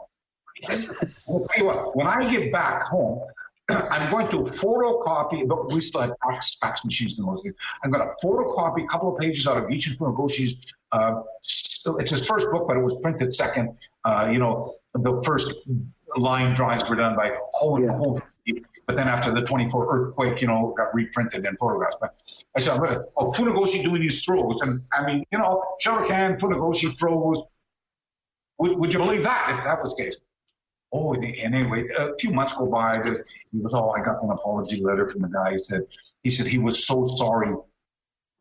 He had no idea that type of stuff existed in Shotokan Karate. I said, I said, and that caused a little bit of friction, because the guy had like 20 guys left wanted their money back, but they wanted their money back because they didn't understand. So it was, you kind of, what is the term? I kicked open the floodgates of intelligence and drowned them in the depth of their own ignorance. And because they didn't understand that, they put these blinders on and can't do it. Now, of course, I don't mention any names. This guy. He's right on board doing the same thing, So that's very inspiring for me, very great, gratifying as well. To see someone who thinks a certain way, but they're smart enough or they're willingly allowed to open their mind to take on board something new so that they're able to think a different way about the same thing. Because not everybody does the same thing the same way to achieve the same outcome. And that's even for yourself. I mean, you might think about it one way today, but then 50 years later, when your hips start working, or your whatever if you know old people who've been around for a long time, how are your hips, your knees, and yes, karate is very holistic. It's very good for you. You think, well, I'm not able to do that kick anymore that way, so I might have to think about doing the same thing a different way. Anyway. So, geez, that was only on the first question, for God's sakes, about Seissan. So these can you imagine the collection? She's laughing. Jesus, don't ask him another question. We'll never get out of it. Interview 37. We're on the fourth question now. 3 years later. That's fine by me. I can take it all in. So let me just. And again, this is a little bit of it's a protracted, but the thing is, in order to understand that which brings us together, you often have to think differently about it. As I say, change is the only thing inevitable in life, in spite of how often we try to, prevent it. It's right till the very end. It's just what change is all about, And tradition is not about, blindly following. Jesse loves my quote. That's a very famous Basho, Matsuo Basho quote, by the way. But we see it in Zen all the time. There's a question, and it's not about carrying the ashes in a little box. Follow me. I got the master in the box. It's not about that. Tradition has always been about continuing to keep the spark of that fire alive, and continuing to seek out that which the master taught. How can I do something? How can I do the same thing better? Machiavelli has a great quote, a great expression in his book, The Prince, and the Bible of lawyer. My son's a lawyer, by the way, so a liar. Did I say liar? Liar. And Machiavelli's always been a kind of an inspirational source of learning for these guys. The end justifies the mean, all that type of stuff.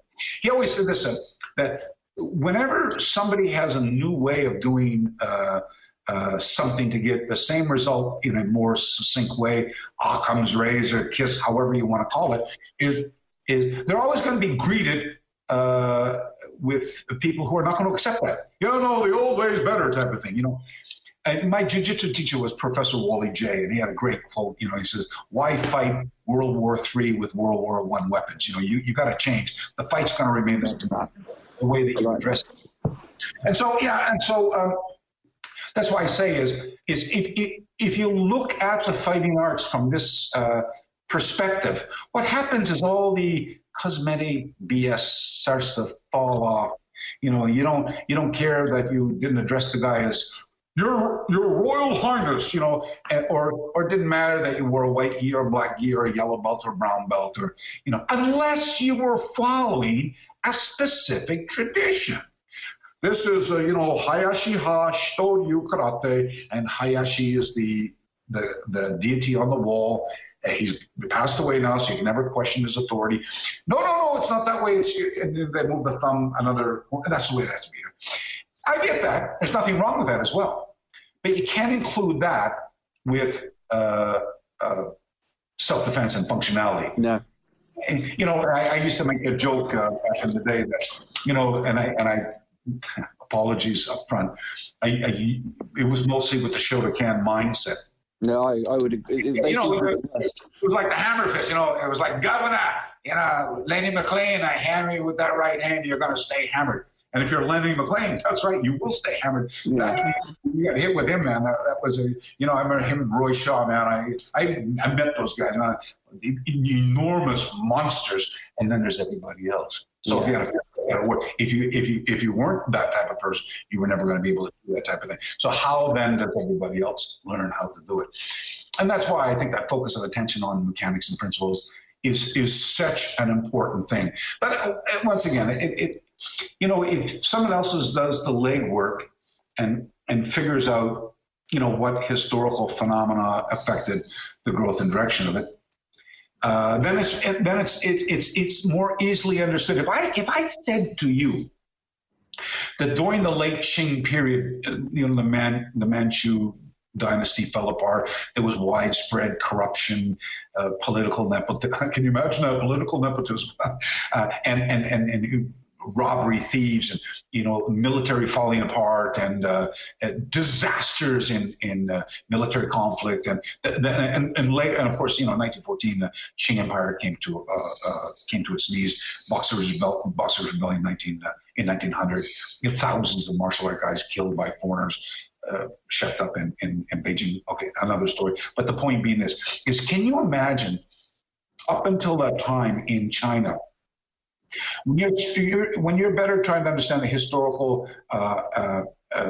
ambiguities of our tradition, somebody says to you this, it wasn't that way back then. And can you imagine some of these guys from the militia banding together to make little gangs of bandits, if you will, and marauding through the countryside, coming into a village, and either just really taking over the village themselves, or sending a scout up front and say, hey, there's these bandits are roaming through the mountains. They may be coming here. Do you have protection? Oh, no, we don't. Oh, I know a group of people who can protect you, and it only costs a small amount of money. And maybe if they disagree to it, just come and rob them anyway, or coming into the center of town and putting on demonstrations in that era. And the demonstrations would be, in the city, in the village center, and they would gather throngs of people watching them do, weapons exercises, or chopping vegetables and fruits off of the bare skin body of a person with a live blade, or laying on boards of nails, or walking on broken glass, or chopping blocks of ice, or chopping ceramic jars, and or putting spear points in their throat and bending the shaft down. Can you imagine in the mid to late 1800s, kids in the village looking at this? Like I told you, I saw my first martial arts in September of 1964, and I was dumbfounded. I was like, wow, look at that. And that's in this century. It's not that long ago from my history. Can you imagine 100 years ago, and in such an isolated, hermetically sealed culture like China, where these guys get together and put on this show These are the people you go, my God, you people are superhuman beings. How do you get to be like that? Oh, you would have to study our style. And for a few coins, because people used to throw coins up on the stage in those days, And the more demonstrations you had, the more coins you got, type of thing. And, maybe somebody of wealth and position said, would you teach my son? Yes, we'd love to teach your son, Well, it'll cost a silver coin every month or 10 copper coins or 1 gold, whatever it happened to be. So can you imagine the more coins you were getting, the more customers you were getting, the more coin you were putting in your pocket. And most of these, 90% of these guys who were learning were incompetent. But they had their families had money, and the militia, these military men, they needed to survive as well. So here's what I'm going to say to you. Can you imagine at one point or another, somebody putting together, hey, listen, okay, we don't have any more things to show these people. Oh, you Sue knows where I'm going with it, don't you? So okay, we're going to go to this next village, and you're going to do the spear in the throat. You're going to do the board and nails. We're going to chop some watermelons. We're going to break some ice. We're going to break some ceramics. We're going to do some mock sparring, and you got to put some of these moves together, and make some exercises. We'll call it the secret technique, and then and it's really secret, but you got to learn it for a long time. And the answers will be intuitively obvious, and you will become a master right away. But to learn these secret slithers around the brown tree, you got to pay another gold coin or something like that. And so some of these exercises became very famous, And of course, there were real legitimate guys, Hong He Gong, Wang Fei Hong, guys who were really, martial art heroes. You don't think other people were exploiting the reputations of these people? So can you imagine this time, era, not so much money, difficult to make a living, and you're just a martial arts person, you're giving a demonstration, and but you give the same demonstration time and time again. People saw it. Oh, I've already seen it 3 times. So we got to keep innovating and making new things, right? So now I'm not going to mention any name with you. I won't say that, but I'm just going to say that. Can you imagine? I got a few exercises. I'm getting a few coins thrown on the stage, but then it's not enough. I need some more exercises. So guy goes, hey, let's make a few up. What? Yeah, let's create some more of these exercises for demonstration purposes. Really? Yeah. Okay. So let's demonstrate 3 or 4 more. And we created a few more. And the guy goes, oh, this is a secret card. It's created for this. It's done this. It's done this. And all of a sudden, people can come into the tradition. Walk in the steps of the warriors. Learn the fighting arts without really fighting. So this idea behind what we call kata or punse or hyung or chuans or taolu, whatever you want, whatever culture, they'll have different names, same thing. They all become, these. I always love it when they say, yes, they're mnemonic mechanisms to serve to remind you how to do something else.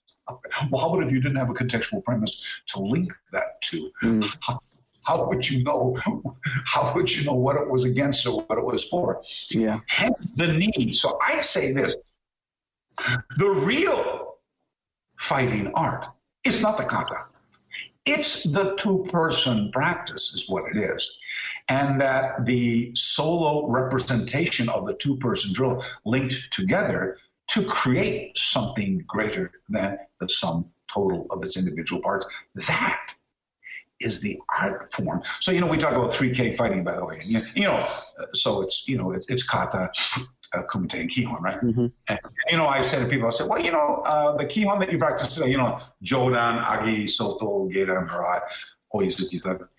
Do you know that those are not ancient practices? Do you realize that those were practices just developed in the 1920s? People don't know. Oh, no. This has been on for hundreds of years. Actually, it has not.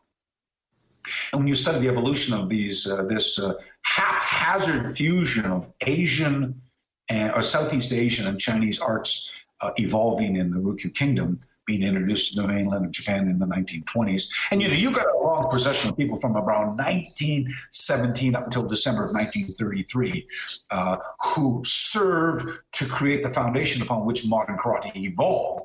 You got guys like Matayoshi Shinko, Motobu Choki, Giba Shinken, Funagoshi Dichin, Miyagi Chojin, Mabudi Kenma, Weiichi Kanbun, Toyama Kankan, people like this coming up to the mainland of Japan and introducing their interpretations were so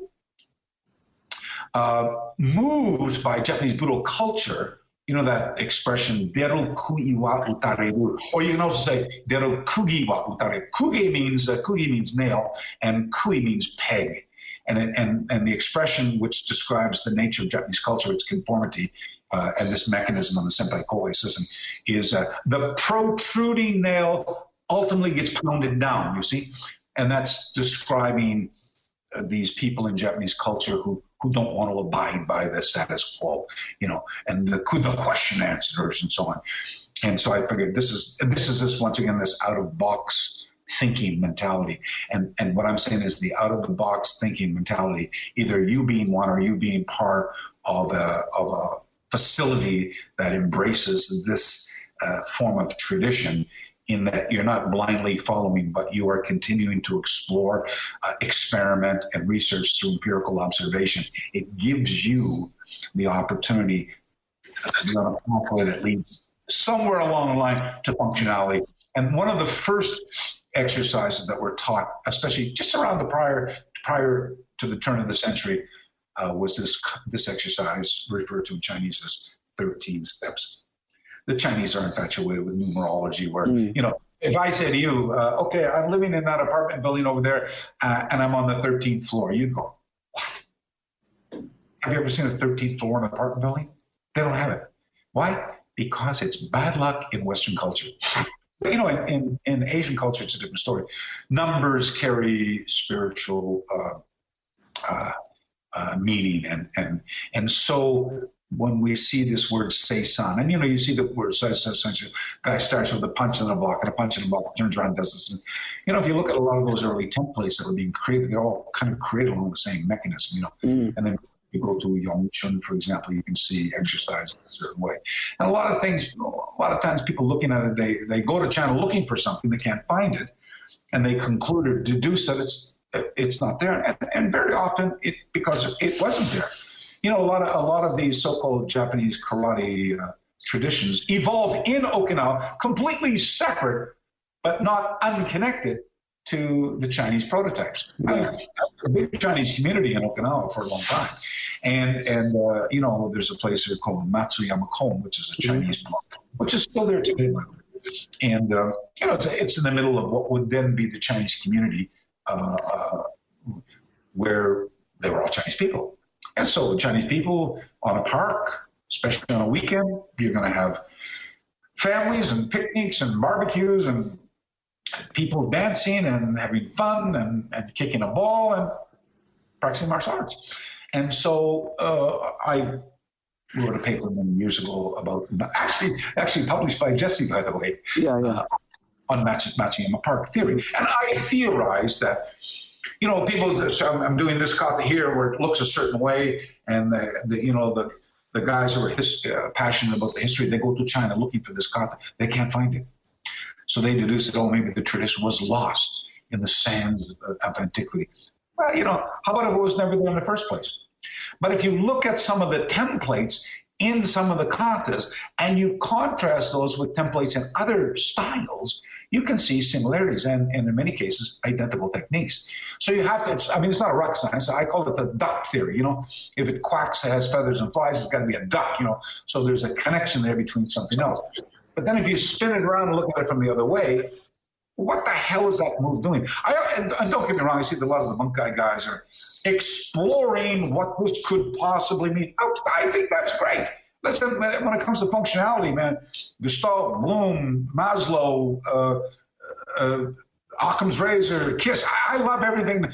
If you can get it to work and make it functional in a short period of time, doing it another way, let's do it. But for me, I was captured more by, say, that kata and how it worked. And so coming into contact with these authorities at the sources of origin, and quite often with the most senior authorities of their generation. Oh, that technique's a classic, and we see it mostly in southern China. But look at this. We saw it in Kalari Payat as well in Egypt and India, and we saw it over here in the Sabat, and we saw it in the Yagyu Shindan-ryu Heiho as well. So we realized, oh my God, is it possible for different people in different parts of the world, in different cultures, faced with the same stimulus, physical violence, to arrive at a functional practice that is identical to somebody else at another time? And absolutely. Necessity is the mother of invention, man. And it's because of this human body. So the practices that I systematized, back in the late 80s, early 90s, I love Japanese culture, by the way, and in spite of how I talk about it, I just love everything about Japanese culture, and especially the simplicity of Zen. The less is more. I hear all you do this, you do it. Look, the way a real fight happens. You don't have time for that type of stuff. You have something that's effective and brutal right away, and you have to encapsulate the behavior, the violent behavior that's associated with physical violence, and the language and all that type of stuff. So, often when I give a seminar, people go, "Gee, the guy's crazy or something." I go, "Nah, I'm not crazy. I'm just telling you that you can't wake up one morning dead and say, oh, my jumping, spinning heel kick, I learned that won me this championship was no good inside a telephone booth or something." So. And hence the need for something that's well-rounded, functionally effective. And what that does is it brings together people who are like-minded. And, people who are not, for the longest time, especially in England, I had a lot of people against me saying, there isn't any applications in Shotokan karate, they're just kicking and punching. And I kept arguing, no, they're not. If it was just kicking and punching, why would you need the kata in the first place? Yeah, exactly. And well, some of that mindset, continues on to this day. Oh, absolutely, it does, yeah. These people either stupid or are they just naive, really? And or they, my joke was Dunning and Kruger. I said, hey, Sensei, what's that Dunning-Kruger? I said, it was a study done by two social scientists who realized sometimes people are, sparing the joke on the sidelines. They're kind of so stupid they don't know they're stupid type of thing, and they go on to say things that are completely ridiculous, and then all of a sudden they either learn that they were wrong, which in case that's fine. If you're wrong, it's great. It's even more fabulous if you go back and say, something, I didn't like what you said and you really pissed me off and I argued against you, but something, I found out you were right and I want to apologize for that and thank you for the inspiration because now I'm this much further down the roadway because of what happened. And I go, something, thank you very much. That's very nice. And by the way, that's happened like twice in my life. The other 50,000 times I never heard back from those guys. Oh, McCarthy thinks he knows everything to everything. And I look around now and I see all the people teaching two-person drills and exploration of this and doing that. I just say, I'm happy. I'm happy that they're doing that, and I'm even more happy that this type of training has caught on. Because, if you go to an MMA school or if you go to a BJJ school or something like that, or you go to a boxing club or you go to a kickboxing club or you go to a Muay Thai club, they don't talk about any of this stuff. Nobody talks about this because that's just what they do. Yeah. Functionality. You go to a judo club, you learn how to warm up and get relaxed. You learn about balance displacement. You learn ukemewaza, how to protect yourself when you're thrown on the ground. And then, boom, you're in. It's randori, man. It's a test of skill, and it doesn't matter who you're up against. It's nobody cares about that. It's just I'm going to throw you, and you're either able to do it or you're not. And you hope that, when you get thrown on your ass a few times, you don't go home crying, I'm not going back there anymore, Mom. That whoever is responsible for educating you makes it perfectly clear or apparent that the difficulty and the so-called failure, it is the lesson. That's the lesson. And that the failure is going to reap way more rewards than the success. And the success is just another bench post. It's marking an achievement, and it's time not to dwell on it, but it's time to move on from there. So, okay, so there's 3 hours on one question. What's next? that is a lot to unpack, and it makes a hell of a lot of sense. especially when you relate it to what you said about boxing and jiu-jitsu and things like that. I agree with you 100%. You don't get this kind of questioning because it's all about function. And I think when you compare, like, if we're talking about strictly Shotokan, you compare like a JKA syllabus to like a beginner's judo syllabus, and you can see the difference. There is no functionality in that. No offense to JKA, but there's no functionality in those early grades, really. Yeah. So yeah, I couldn't agree with you. But and of course, I know I'm speaking to the converted, but I mean singing to the choir, as it were. But if you look at if you went to say JKA, and by the way, not all the JKA is the same as well. I mean, especially after the passing of Nakayama, there's kind of on, and a lot of the great first generation leaders of the JKA passed away. But you go to one JKA club, it usually reflects the personality of the guy who's leading the class, not the JKA. And everybody's changing the cosmetic the cosmetic appearance of a technique. Oh, it's not there, it's 1 inch over here, type of thing. And so say a guy from one style couldn't say, let's say that this guy is one Acme Ryu and the other guy's from an Acme 2 Ryu, okay? So we don't use any names to protect the understand.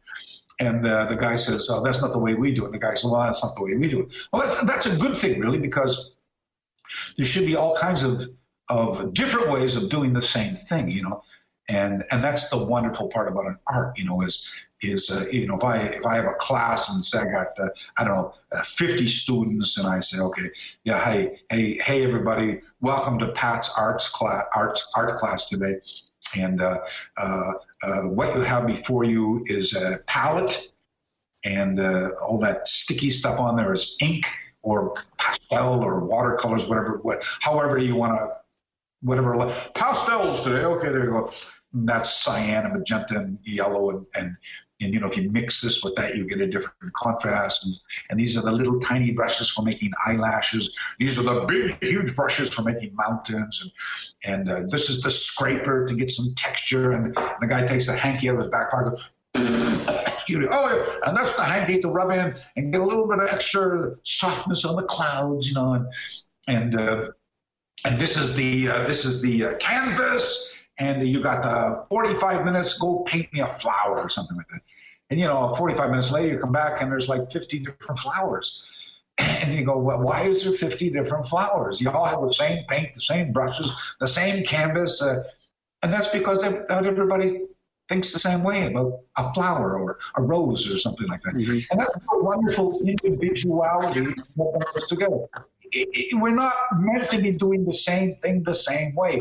If only just our own physicalness of that. We're not all the same. We're all different. And that needs to be reflected in the art that brings us together, if only for a functional pathway. Yeah. Yeah. What you said there is made me question a lot about kata as well. Thinking about what you said there. Yeah. And it's just in terms of when you say exploring bunkai and stuff like that, is, we're probably still wasting a lot of time on stuff that you really don't need.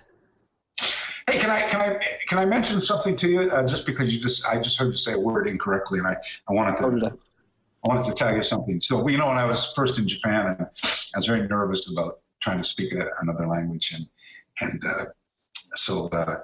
Anyway, I was on a train coming back from Tokyo, and come on, I'm from the colonies, man, Canada, and spent a long time in Australia, and good Canadian boys are brought up to, respect everybody, certainly our elders. So that's it for part 1.